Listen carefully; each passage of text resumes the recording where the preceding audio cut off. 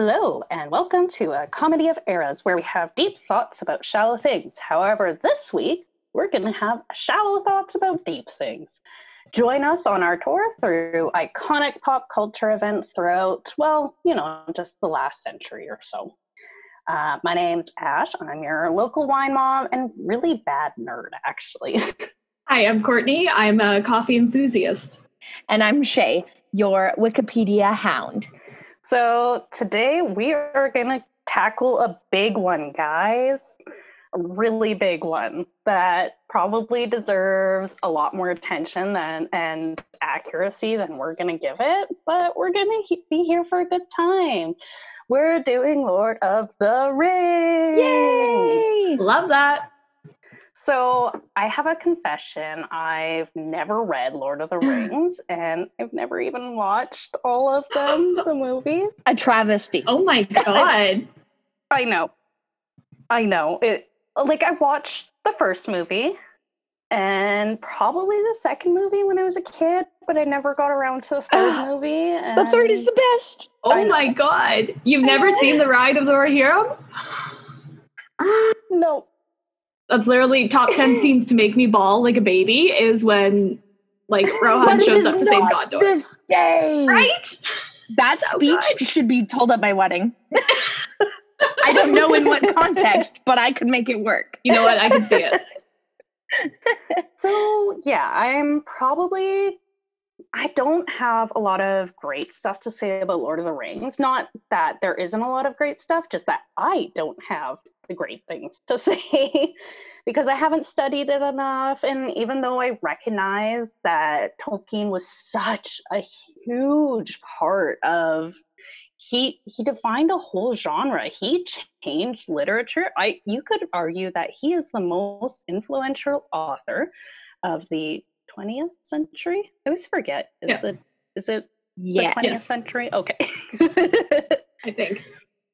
So, and Maybe 21st. while I haven't read Lord of the Rings, I've read I've read fantasy. I've read one that's near and dear to my heart is A Song of Ice and Fire, which obviously would not exist without Lord of the Rings.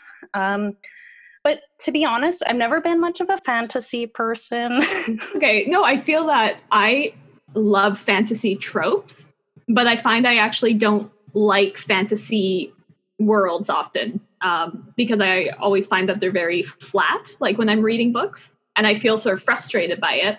And oftentimes it's because, at least in my opinion, everyone's doing sort of their own version of what Tolkien set up in Middle-earth, but then not actually Yes. elaborate on it. They're sort of using it as background to fill in, but not making it their own, I find. Yes. So for me personally, I'm much more into character studies, I guess.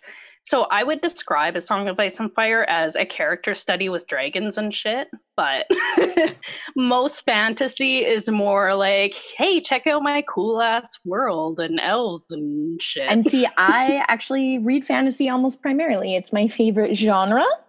And it's mostly my favorite books, other than, maybe romance, but nothing better than a fantasy romance, let me tell you guys. Hands down, yes. So I will say though, I did a little bit of research into Tolkien, and I gotta say, you guys, you know how usually when you look back onto a historical figure, especially around 40s, because they're usually a lot cooler with Nazis than you would like them to be, you're always really disappointed. Can I say that Tolkien was an absolute doll? I love him so much. He makes me so happy. Aww. He was this big nerd who just really loved his wife and his kids and nature, and he was such a nerd. That's so and I sweet. love it. Oh my gosh. Wholesome. It is so wholesome. Okay, guys. I just I love Tolkien now. I still haven't watched the movies or read the books, but I like the dude. So he was actually a lot of kind of his influences kind of come from when he grew up. He was in World War I. He was actually at the Battle of the Somme, which is a really crazy time, probably one of the worst battles in history. Absolutely nasty. He got trench fever, which means he actually got taken out of the war because to go to the hospital. So yay, because then he survived to write on, because he may not have survived if he continued at the Battle of the Somme. If you're ever interested, Dan Carlin has a great, fantastic, it's like 15-hour podcast about World War I, and he actually talks about J.R.R. Tolkien being there. But you can definitely see the influence of the trenches on Mordor, that like just wasteland of mud and bereft of any life and humanity. It's pretty dark. Also, Hitler was at the Somme, so, you know. Wow. But on the other side. That makes sense, yes. So after he got sick, he went back home. He married his wife, by the way. He was in love with this woman since he was like 16, and his guardian said, you can't marry her because she's Baptist and you're Catholic. So, and he's like, I don't want you talking to her until you're 21. And then he waited till his 21st birthday, and then he wrote a letter and proposed to her. Oh my God, my heart is so warm. Oh my God. Oh my God. I could cry over that story. I know. I love Tolkien so much. Wow. Okay? Yeah. So after he went to the war, he went back home. He always says that he's very impressed that his wife wanted to marry him, because he was just like a broke professor, just like a broke nerd who had no real prospects. So eventually he actually went on to be a professor of languages. He studied Latin. He was huge into languages, obviously.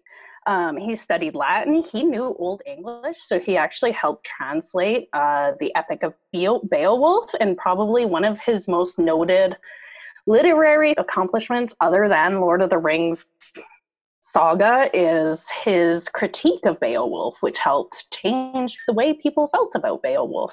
He also translated a lot of Alfred the Great's writings, because again, he knew Old English, which was not a thing, really, because who would know it? So he was a professor at Oxford, and there he started this cute little book club with all his friends and with C.S. Lewis, and it was called the Inklings, and they met and they like shared each other's stories. I love that they're friends. Except I know. So wholesome. It's so heartwarming. And one time, everybody made fun of, I think he was showing, I could be completely wrong, but I would think he was showing off a bit of The Hobbit. And everybody there was like, wow, that sucks. What are you doing? And then he like put it away and saved it to show it to Lewis. And he's like, look. Oh. And then Lewis loved it and told him to publish it. God bless C.S. Lewis. Wow. Oh, I know. So two great authors of the 20th century. I do not know enough about Lewis other than what his interactions with Tolkien are. Oh, he's also got a great series, you guys. Wow. So he also came around at I would say it was probably a really pivotal time in writing and literature, because before this, it was more focused on novels and novellas, short stories. And the fantasy, there wasn't like a high fantasy. It was more of there's sword and sorcery, so kind of Conan the Barbarian type of stuff. And then sci-fi, which, Isaac Asimov, probably not, as he's probably after Tolkien, but like Lovecraft and Poe are based more in our world, even though Lovecraft has kind of a shared universe. It's still real world. It just has fantastical elements. So Lord of the Rings was kind of the first time there was like a big grand scale world with different races and different, like everything. Because before that, and then, there was also like Arthurian legends and all that too, but this was the more modern take. So he wrote Lord of the Hobbit and Lord of the Rings, and he actually got fairly popular in his lifetime. He wasn't crazy about how famous he got. Oh, I have to find the quote because it was really cute. Because you know how when everybody gets famous, they complain and like, oh, I hate being famous, but then they secretly love it because who wouldn't love at least people? Okay, so he said in a letter, he said, even the nose of a very modest idol cannot remain entirely untickled by the sweet smell of incense. That's good. I like that. Oh, I know, right? He's just, and I read like kind of bits and pieces from some of his letters. And again, he's so precious. J.R.R. Tolkien is like a precious little cinnamon roll, and he's too good for this world. So he had published Lord of the Rings. Oh, sorry. I'm getting back to what I was saying earlier.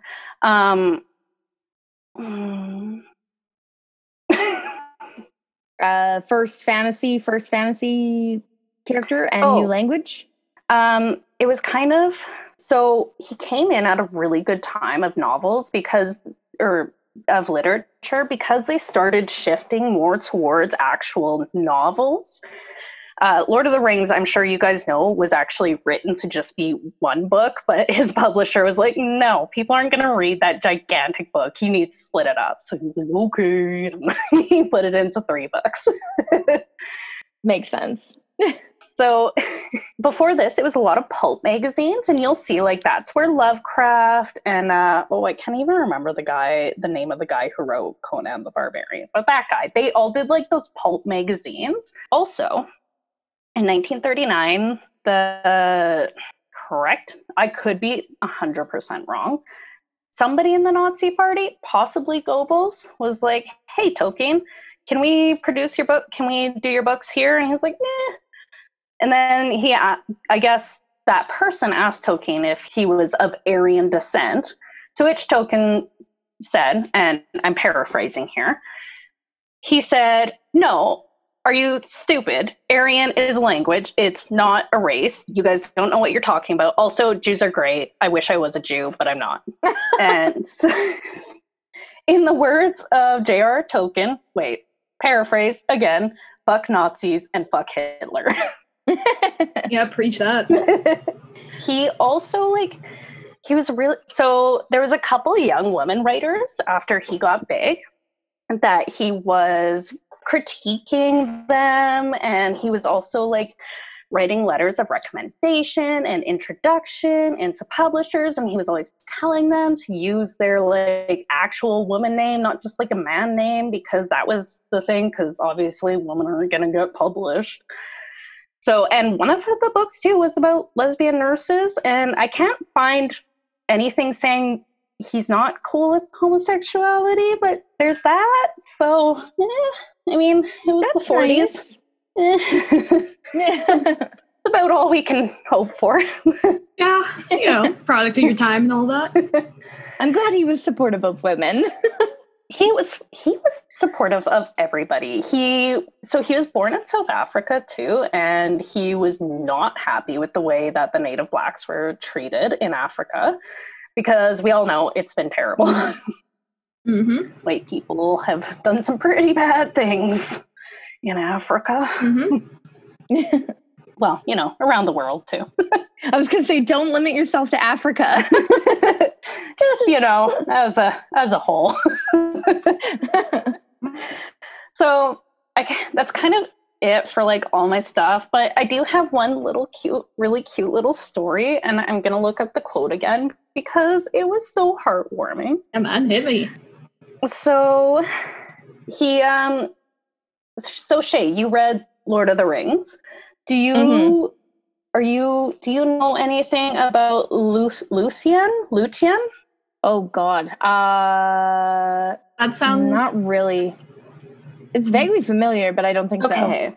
So Beren, Beren, and Luthien, I might be pronouncing that wrong, so don't at me.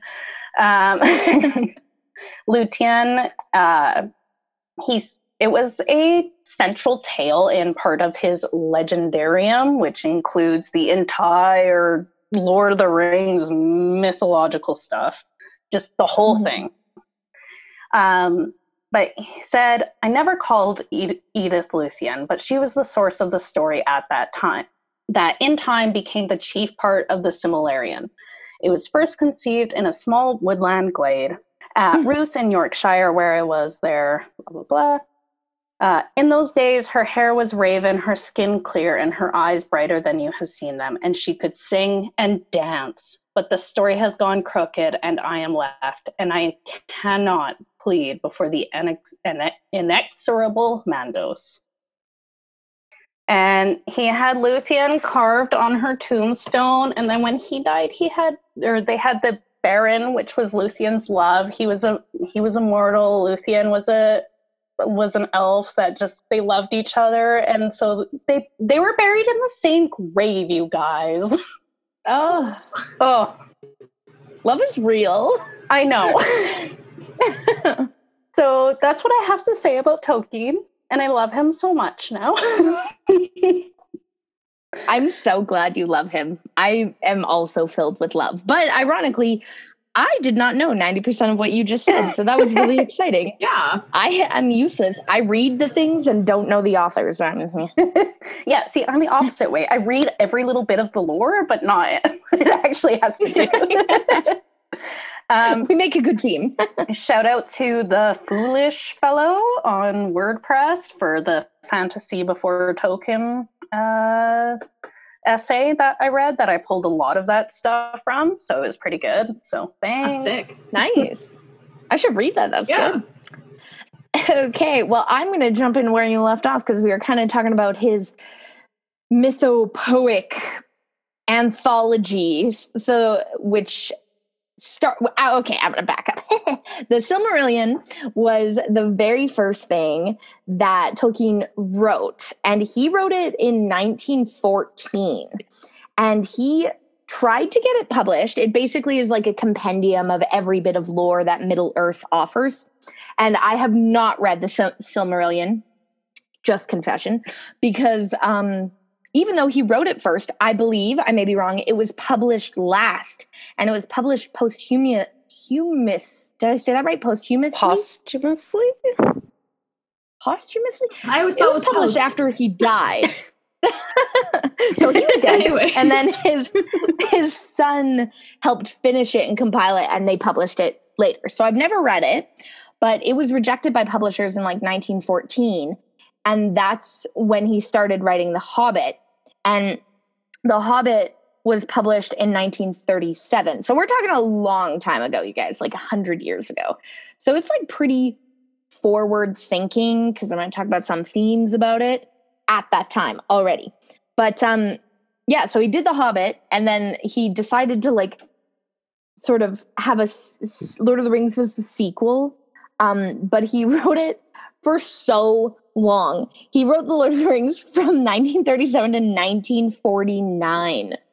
That's so long. That's like 12 years of his life. Jeez. It was huge. It was like, I don't even know. It says the original manuscripts are more than 9,250 pages.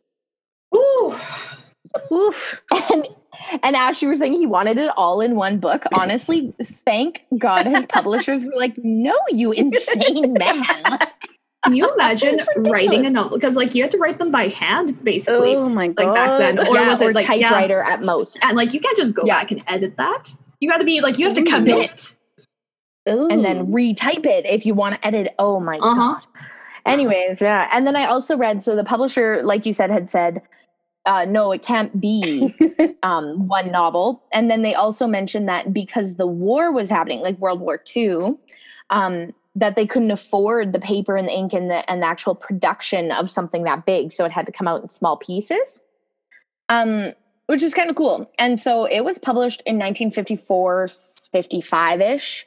And it, like you said, is like the staple of high fantasy today. It's the first fantasy book you put in a kid's hands, basically. And Chronicles of Narnia. Throw it to C.S. Lewis. Woo! But yeah, and so it's been translated into at least 38 languages around the world. which is cool. And I think Tolkien would be proud of that because he was a language dude for sure. Right. Yeah, and so that is basically what I had like learned about the writing. The one thing I was going to mention was that the Lord of the Rings books are both divided into 2 novels within the book. So they're actually 6 novels. And so specifically because I was just looking briefly at the Two Towers here. So the Two Towers had 2 books. They covered book 3 and 4 because obviously book 1 and 2 would have been in the Fellowship of the Ring. But the books inside of the books actually had proposed titles as well. And so book 3, which was the first book of Two Towers, was supposed to be called The Treason of Isengard, which if you recall, those of you who've seen the movies, of course, that's when we find out that Isengard has basically turned into this giant factory of hell and they betrayed everyone. So it was an applicable name. And then book 4 was titled The Journey of the Ring Bearers, or The Ring Goes East. And that was, of course, when Frodo and Sam were like, going east with the ring. So it makes sense. But yeah, I had no idea. Actually, I didn't realize how thick it was. Like when I look at my little box set of books, it doesn't seem overly large. It seems very doable to read that book. But yeah, they are big books. So that's kind of cool. The one thing I wanted to briefly touch on was all the kind of themes that Tolkien put throughout his book. The main one that lots of people obviously talk about is, of course, mortality and death. And even you were talking about like that Baron and Luthien. Is that what you said, Luthien? Yeah, I think Something so. Luthien? Elf names, am I right? Luthien? Yeah. But yeah, and of course that story sounds like it's kind of similar. Like it's like an Arwen and Aragorn love story, right? Like one is an elf and immortal, and one is mortal, and they choose a mortal life together, which is Aragorn and Arwen to a T. Also, okay, side rant here, you guys. I love Aragorn so much. Literally, I remember being like 7, watching The Lord of the Rings for the first time. I don't know. Maybe I was older. But when Strider strides on screen, that's it. That's it, you guys. That was the perfect man for the rest of my life. But I didn't know this, and my heart is so sad. They had sort of a final, the Tales of Aragorn and Arwen sort of novella, I suppose. I think it's in the Silmarillion, but okay, Aragorn lives 200 years and then chooses when he dies, because apparently he gets to choose. That's what Arwen's love gave him. And then she doesn't die then. So he chooses to die, and she's still kicking it, like living her life. But she's so heartbroken that he's left her that she then goes back to the forest where Galadriel lives. So like the forest of Loth. See what I'm talking about? Tolkien, could you not have made it easy to pronounce these things? Lothlorien, I want to say. And because that's where she was happy when she was young. And then she dies alone on a slab of stone beside a river. Oh, No. that is really sad. Yeah, I don't like that. Tolkien and his wife, because his wife died first. Oh my God. That's horrible. No. I literally was like, she gave up everything to die alone? The heck? Yeah, Oh, so that's my rant. Okay, that's my bummer. rant for you. But yeah, so a lot of like mortality and death themes throughout the series. And which is really interesting. But actually the parts that I really thought was unique about Tolkien is that, I should say Tolkien, that he really hit on environmental needs and technology. So, and I realized like he lived through the Industrial Revolution. Thank you. Yes. I was like, the boom? No, that's our lifetime. But yeah, and he really, throughout his novels, he's like, nature is so important. The Ents help them. Like the trees actually save them. The forests protect them. The river that Arwen crosses when she saves Frodo in the movies, let's be very clear, slightly different in the books. going with the movies right now. A fun fact, Arwen has actually combined 2 characters in Lord of the Rings. It's not actually one character, 2 people in the books. Interesting. Yeah. Jackson is a genius and actually ironically managed to pull off some of the best book to movies ever done and pissed off very few Tolkien fans. Like, most people were actually impressed at how well he managed to capture the novels. And I agree. That is, speaking of somebody who is definitely a book snob, like, all the time, that is so hard to do because... Oh, it's impossible. Yep. Yeah. I mean, like, just they're different mediums. Like, there has to be differences just because they're different mediums. But, yeah, and then after that, the number of bad, adaptations. Oh, boy. Oh. Shout out to Aragorn, the worst. R.I.P. Shout out Aragon. They're so similar. Shout out to what's that one? The Lightning Thief. Yeah, which was a really cool series. That's one I was thinking of. And not a cool movie. Shout out to Avatar. Shout out to you guys, you should drop us an email. Tell us your least favorite and favorite book to movies. Because, let me tell you, Peter Jackson by far is my favorite book to movies. Will say, they did okay with Harry Potter. Sorry, go ahead. I was going to say probably one of my favorites actually is Interview with the Vampire. I think that they did an amazing adaptation. And it is very different from the book. And then they did a great job and then shit the bed on Queen of the Damned. Yeah. My favorite is Gone Girl. Oh my God, it's so good. I know. I watch Gone Girl right. yearly and read the book yearly because I love you put yourself through that? Yes, I love Gillian Flynn. She is probably one of my favorite authors. She's really good, yeah. Yeah. Best Anyways, so sad. But yeah, so Peter Jackson, he did a great job. But environment and technology was where I was going before I got distracted. Classic. And you really see it, probably the most overt symbolism in the books, but the movies is where it really hits, is when they cross over those hills to Isengard, which previously had been this lush, green, forested sort of place where Saruman was one with nature and he communed with the birds and he did all this stuff. And then he betrayed them for Mordor, and all the flashes to Mordor, like you said, Asher, like throwbacks to the war, like Tolkien's experience in the war. And it's all fire and mud and they're building and they're training and it's awful. And then, so they cross over to Isengard and it's become that. It's a factory and there's orcs being born out of like mud and fire and it's horrible. It's literally like a desecration of nature. And then the reverse of that is that the Ents, which are like the giant tree people. If you've never seen Lord of the Rings, honestly, what are you doing? No offense, but what are you doing? But yeah, come on. I do understand through like pop cultural osmosis. I do like understand most of what you're talking about. Good. So the Ents are giant tree people. That's all the explanation. I remember you guys that. Merry and Pippin, very cute. Yeah, and the Ents actually come in, and the trees devastate the actual like factory of Isengard, we'll call it, and they bring it back to nature. And this whole theme of water always washing away the past, like the water, Arwen crosses the river and the water keeps them safe. And then in Isengard, the water rushes into the orc factory and clears it all away and nature returns. So yeah, Tolkien was just like really ahead of his time on the Industrial Revolution. And he really showed it. Yeah.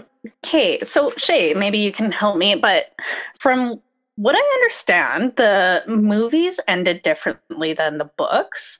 The books actually end with the Shire being industrialized and turned into like an industrial hellscape, which had actually happened in Tolkien's hometown, like where he grew up, probably at his aunt who he lived with, who lived on a farm called Bag End, by the way. What?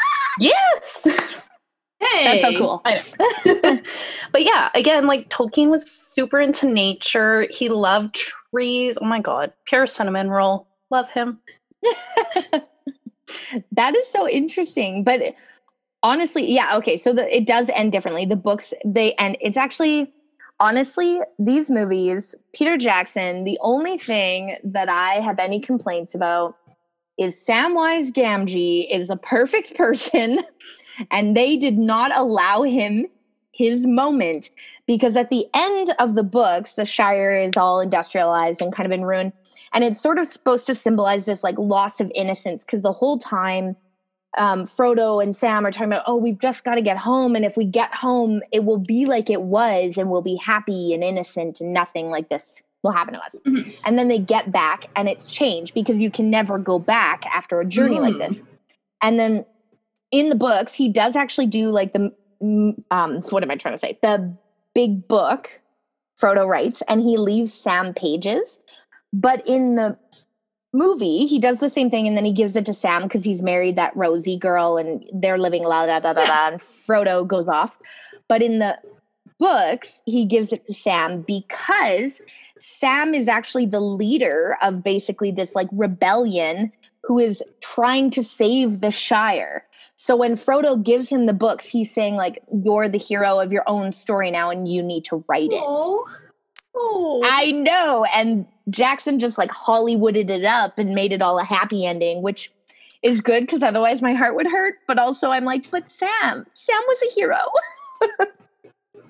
I almost wonder if maybe, I mean, you guys could correct me because you've watched the films, but I wonder if maybe he had originally gone with the downer ending, and then audiences were like, no, that's too sad. And he had to change it, which happens a lot, okay? Yeah, it does. It makes sense because I think they, like, you're right. And also audiences would be like, is there a fourth movie? Yeah. So, but also I didn't know this either. I was looking into it. And you know how Frodo he sails across the sea, blah, blah, blah, blah, blah. In the end, what was it? Multiple people join him. I think even Merry and Pippin. Like, they all end up crossing the sea in the end. Because, God, now I'm going to have to look it up. Interesting. But, yeah, there's, like, a different ending where they, like, can't... The Shire is no longer what it was, and you can't stay in that innocent place. You always have to go on. It's like a growing up tale. Come on, Tolkien. Yeah. It's so sad, but it's true, but it's sad. It's sad. I didn't get into it, but he had a really sad childhood too. Aww. So that's probably where some of that came from. Both his parents died. Oh, that hurts my heart. Yeah. And then his family disowned him because his mom converted to Catholicism. Oh my God. Wow. And then she died. No. Oh, that is horrible. I'm so glad he found his wife. Oh, I know. She was engaged to somebody else, and when he wrote her that letter, she's like, okay, well, I didn't think you loved me, so I'm gonna break it off with this guy. And then apparently they were like, the guy was mad at first, and like his family was mad, but then after like meeting Tolkien, they're like, okay. Wild. It must have been a beautiful letter. Yeah. I know. Okay, so to round this out, honestly, we really can't talk about Lord of the Rings without talking about the movies, because they are so heavily ingrained in pop culture. They were, honestly, one of like the first big fantasy productions. Like, otherwise we had pretty much like Star Wars at the time was like the only other like big kind of world. And honestly, Star Wars was made up by the skin of their teeth like half the time. There's also some infamous stories about how often things were just sort of, throw it in, or later on they're like, oh yeah, that works, or oh yeah, that worked out great. But Lord of the Rings was like one of the first movies that was like this big book adaptation, and then just set on being an epic, really. Yeah, I mean, from there's like so many like big jokes like we're coming up from it. You got like Boromir, like one does not simply X into somewhere, right? Yeah. Like there is so many like jokes that come out of this, or references that came out of this. We have the whole like, musical, they're taking the Hobbits to Isengard, which if you were on the internet in the early 2000s, you know that song. The movies were just absolutely incredible in bringing the whole world to life was the biggest thing for people who loved reading fantasy. The books were great. Like, people are diehard fans of the books. Mm-hmm.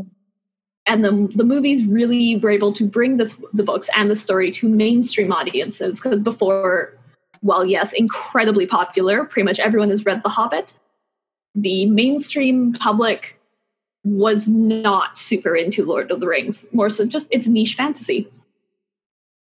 And then these movies were I personally think, an incredible adaptation to be as, quite faithful to the books, quite faithful to the messages, while streamlining the story into a visual medium that could be followed and could be understood. And then still affects fantasy and everything to this day. And holds up. My God, the visual effects were unreal. I'm always so impressed by Peter Jackson's use of practical effects, because CGI in 2005 sucked. Yeah. So having those practical... And yet they didn't do it for The Hobbit. I know a little bit about the Hobbit movie, because I find that kind of production really interesting. So when creators... You mean a train wreck dumpster fire? Yes. I find those very interesting. So I know a little bit about the Hobbit movie, but I've never watched the Hobbit movies. Okay, I have seen all of them, and it's not that they're bad.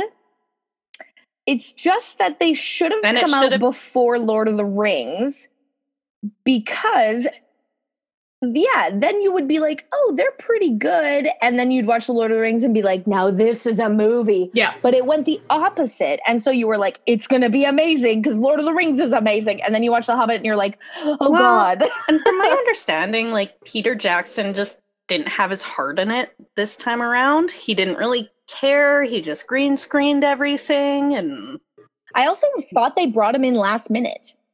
Is that what happened? Could be. I don't know about that. I know that there was a lot of studio interference too, because obviously it should have been one movie, not three, because The Hobbit is one book and it's not that big either. Yes. So I know. Oh, I remember. It wasn't Jackson. It was the script. Is that what you were about to say, Courtney? Yeah, I believe so. Because I know that Guillermo del Toro was tagged to the movies to start, and then left at some point. And so I'm sure involved in all of that. Yeah, and then I heard on the final Hobbit movie, I think, they were writing the script as the actors were playing the scene before. So it was a big... Yeah, so literally everyone was like, what the heck is going on right now? But honestly, I truly think that the Lord of the Rings trilogy is one of the best...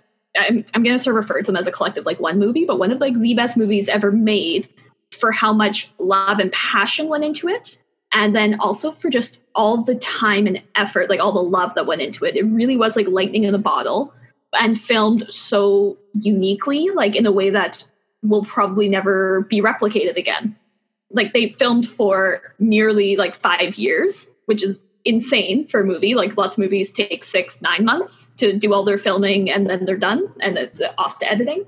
And so the primary filming with most of the actors and most of everything was done between 1999 and 2000. And in total, it was about 2 years of filming. They filmed all three movies pretty much all together back to back. So they had everyone living in New Zealand. Everything was just rolling into each other. They invented so many new types of technology just to film this. But then also Peter Jackson relied so heavily on practical effects, which I think is, again, a huge reason why these movies still hold up. Technology is always going to march on. Even the good CGI and animation effects that we have these days, give it a few years and they're going to look a little outdated and a little weird. That's the nature of it.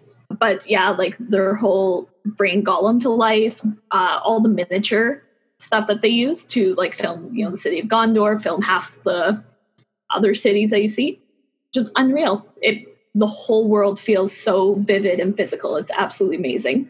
Yeah, they launched so many of these actors, lots of them. They have a full range. You had Ian McKellen for Gandalf, who's definitely well known. Viggo Mortensen was he was an established actor. and then not necessarily their first choice for Aragorn. And I think it was Stuart Townsend or even Nick Cage. Yeah. Oh my God. Right. Yeah, it was Nick Cage. That would be a very different movie. Imagine. Okay, I have a vitriol. I hate Nick Cage. That's a hot take. I hate him. What? I do. Oh my God. I cannot a stand spicy him. take. Yeah. Oh my God. Everything he's in makes me want to claw my own eyes out and my own ears. He sounds like a dying breath. Oh my God. Oh my God. Yeah. Obviously, I did not realize how much I like Nick Cage until how angry I got when he started talking shit about Nick Cage. Honestly, when I heard that he was almost Aragorn, I was like, these are probably my favorite movies ever done, and I would not ever watch them. That would be it. It would be ruined for me. Oh my God. Nick Cage, he's just like, he's a very different actor. Have you seen that photo of him that popped up recently? He's just like living his best life. You guys, there's like a famous photo that just happened, and he's wearing like a pink leather coat with like a dragon on the back or something. What a fucking king. Yeah, that's a word for it. I really like Nick Cage. No, he's going to be in a movie soon. It's called, like, I think it's something about the unbearable weight of massive talent, and it's basically Nick Cage playing Nick Cage, and I am so excited to watch that. I'll give that a miss, but let me know how it goes. She's just like, fuck Cage and the horse he rode in on. Did not. Yeah, no. Did you know his last name is Coppola? Nick Coppola. Nick Coppola. So he changed his name because he didn't want to be associated with Francis Ford Coppola, Godfather guy. Huh. Yeah. Wow. Well, right. I'm sure glad he wasn't Aragorn. It would have been a different movie. It would have been interesting. But yeah, so you had these more established actors and you had relative like newcomers. I mean, like, I believe Sean Astin was, again, known, but not necessarily big. And then, yeah. Well, his mother, it was a Hollywood actress. Yeah. Like she came up in Hollywood. So he was a child actor. And actually, I'm pretty sure I read his mother's autobiography at one point, and like a lot of really bad stuff happened to them, and it's really sad, and that makes me feel really bad about Sean Astin because he seems like a really nice guy. But yeah, so there's that. And then I know Frodo, Elijah Wood, he was a child actor as well. He was in one of my favorite weird 80s movies called what was it? The Good Son. Super weird with Macaulay Culkin and Frodo in it. So check it out. Lord of the Rings launched Orlando Bloom's career. And like he was fresh out of acting school or whatever it's called, drama school. Yeah. And he put his heart and soul into those movies. He did. If you are ever watching Lord of the Rings for the 19,000th time, which is me, sometimes you just watch Legolas because he's a shining star. But yeah, and so was a big, launch for lots of these actors, or big like hit for them as well. Oh my goodness. I love these movies so much. Truly. It's to the point now, like I definitely have like nostalgia tinge to them, but then honestly living in university, we didn't have cable, we didn't have anything. What we did have was at all times, somewhere living in residence, somewhere in the lounge, someone would be playing one of the Lord of the Rings movies at all, like 24/7. And so the number of hours I've spent watching these movies, unreal. Yep. But yeah, so even the level of detail that went to like costuming, the thought process that went into building like the architecture of each city was like unique and different. I've watched so many interviews and like reviews on these things. And so at least I know that they structured sort of the whole journey through Middle Earth, visually at least, was sort of walking into the past. And so you start in the Shire, which is it's the English countryside. And as you progressively go further and further back, you are into the story. You start going like into older and older architecture. That's cool. Yeah, right? I know that one big thing they're doing that's a big sort of theme is that Lord of the Rings actually takes place at like the end of an era. And so it's no longer like this great country and civilization, but there's ruins everywhere. There's all this old stories and architecture and ruins, like where they camp when the Ringwraiths ambush them that first night at Weathertop. Yep. Oh, I did not realize that. I've also heard that because also it was supposed to portray the Hobbit. No. You know the opening sequence when they describe the rings and it falls out of Isildur's hands into the water? Yeah. Okay, I was like, what does it fall out of? I don't even know.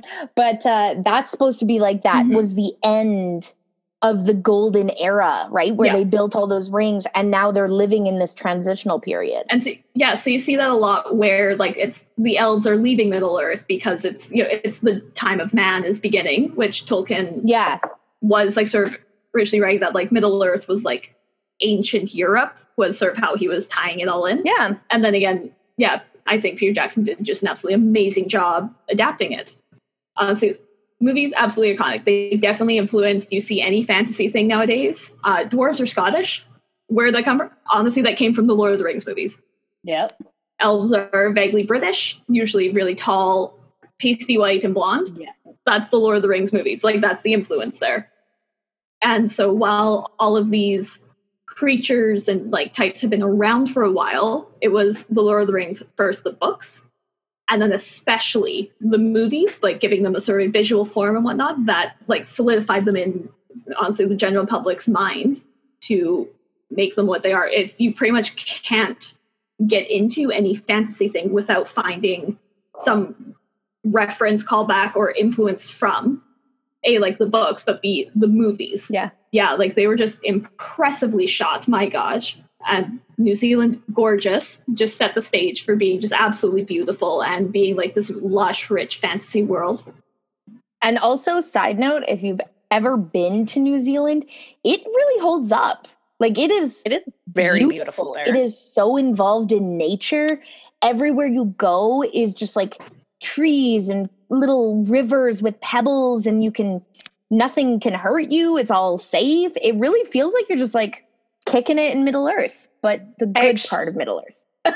Actually, I feel like you're going to be mad, Shay, but so I went to New Zealand when I was 18 and I very nearly had the chance to be in the Hobbit because I was like, well, I don't need to go there to do that. I would have died. What? I can't believe you passed that up. That is so awful. I literally would be like, I'm never coming home. I live here now because I'm an actress.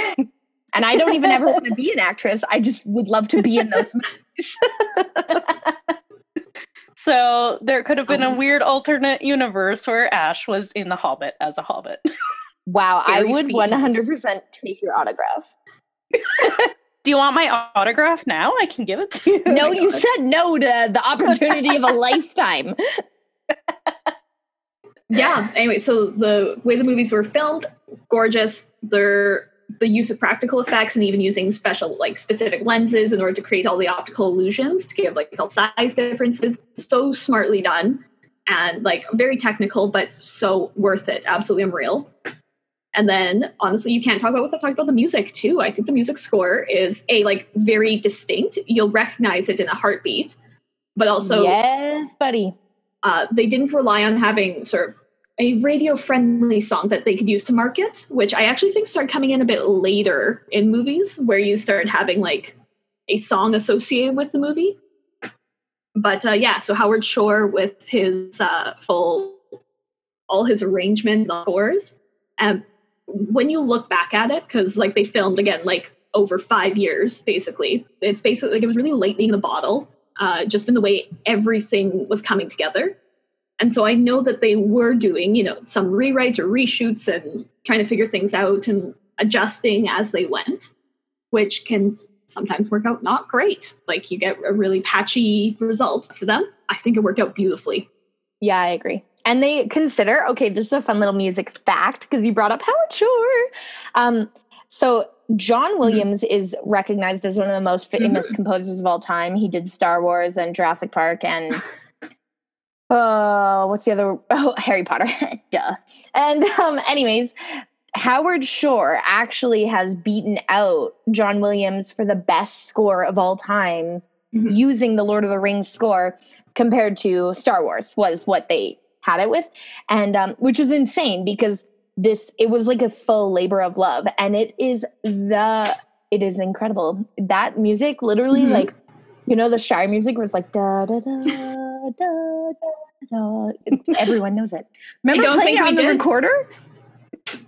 Did you guys do that? I don't know if other people know that. Canadians? Okay. Yep. No, we just did hot cross buns really loud. Oh man, obviously my music teacher was way better than yours. But okay, other people might not know this. In Canada, we're stupid and we learned the recorder in grade 3 and 4 of elementary school. The recorder, for those of you who don't know, is like the flute from hell. It sounds like screaming cats. And it has no practical application, except for if you by chance become like, not even a flutist. It's totally different. Maybe like a Celtic piper, but even then it's not the same. Can you become a professional recorderist? You can, and I'm going to send you a YouTube video to one guy who actually makes the recorder make me not want to die. But yeah, anyways, I can play the Lord of the Rings song on the recorder to this day, you guys. That's incredibly nerdy as well. Yeah, you're not. I got my black belt in recorder karate for it, okay? I love that. Okay. Basically, like, to finish up, honestly, the movies, while being huge hits, like, and also for being a fantasy series, which wasn't really taken that seriously at the time. We even see it today, like sci-fi fantasy movies. They're not big deals for awards and whatnot. Like the third movie alone won at, oh my gosh, I can't remember now. I believe like so many huge awards. Like, it's such an esteemed movie. I think it may have been beaten. I don't remember by who, but may have like won the most or the highest number of awards.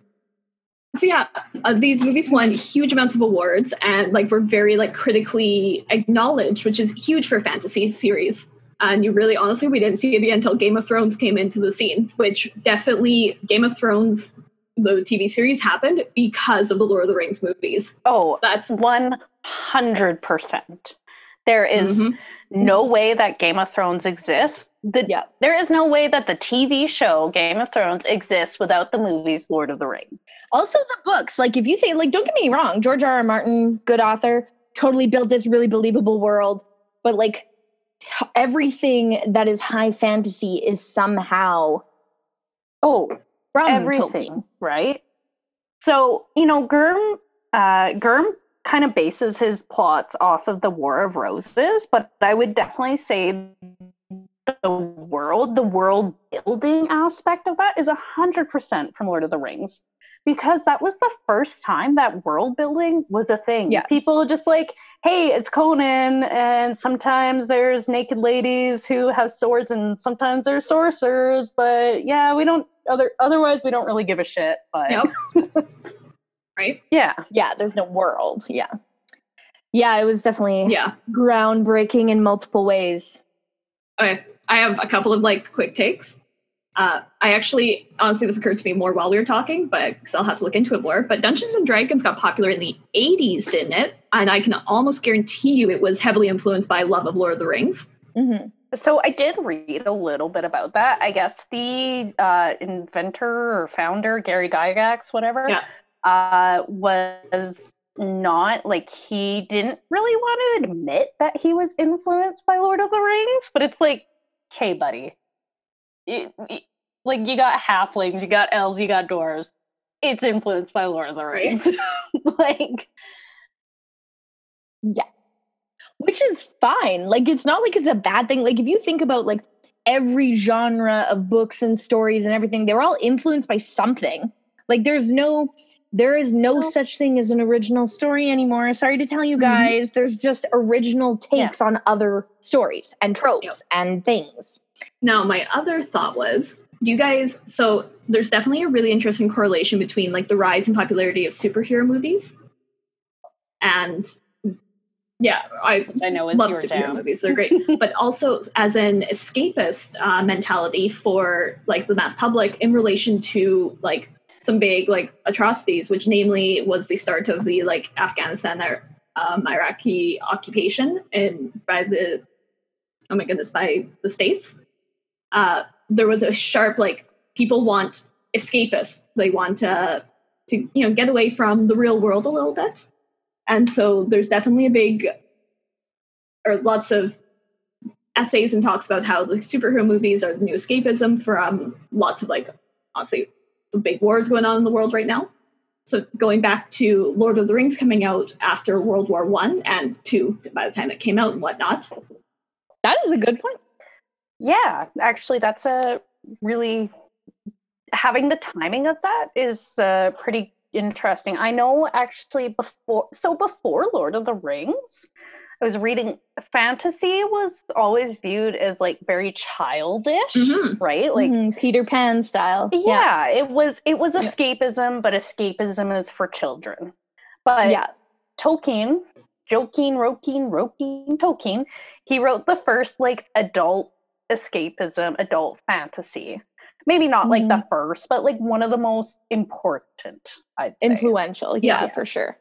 And I mean, honestly, like, sort of just like how with C.S. Lewis, like, to relate that, their whole thing, like, eventually the Pevensies who were in The Lion, the Witch, and the Wardrobe, like, they couldn't come back to Narnia by the end of the series because they had grown up and moved beyond, like, so there's a whole interesting loss of innocence sort of talk there.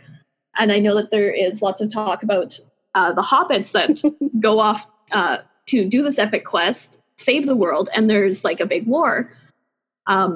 But they all come home in the end was a big thing. And I know that there's been talk how Tolkien actually lost, like, quite a lot of friends. And I mean, just the war itself, you lost so many young people, like, an entire generation, just lost this war.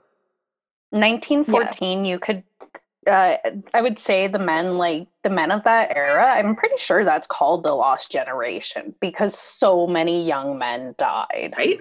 So many young men. And so there was a big thing where Lord of the Rings was very specifically anti-war, which is, you find that's actually a lost theme in lots of fantasy stories where they're actually all about the big battle, the big war, warming up for that. Whereas Lord of the Rings was very much about the tragedy of war. So that's a really interesting shift from what the original intention was to what people interpret from it or want to take away from it. So I'm going to give a shout out to my main man, George R. Martin, because he actually really delves into how war is terrible, war is hell. You know, he really gets into that. However, the show Game of Thrones completely missed that, and they're like, hey, battles are cool, man. Because I have a lot of feelings about Game of Thrones, the show. Yeah, we'll have to do an episode. Oh, I have so many feelings. It will get spicy. Love it. We're okay with that. All right, well, that's Lord of the Rings in a nutshell. We could probably do 4 more episodes. But I could even do an extended or a director's cut or... This is the theatrical cut. Yeah, this is the theatrical release. All right. Well, thanks for joining us. This has been a comedy of eras where we think deep thoughts about shallow things. Drop us a line. Let us know your thoughts on Lord of the Rings, on on Tolkien, and on Nick Cage. I want to hear them all. Tell me if I'm wrong. I know I'm not, so you can't convince me. Watch Lord of War. It is good. Oh, no. And that is a shit movie. It is such a good movie. What are you talking about? If he screams at me one more time, I will scream. Okay. Thanks for listening, everyone. We will see you next week. Also, check out our Twitter, Insta, a comedy of eras everywhere. And our website. See you next time. See you next time. Bye.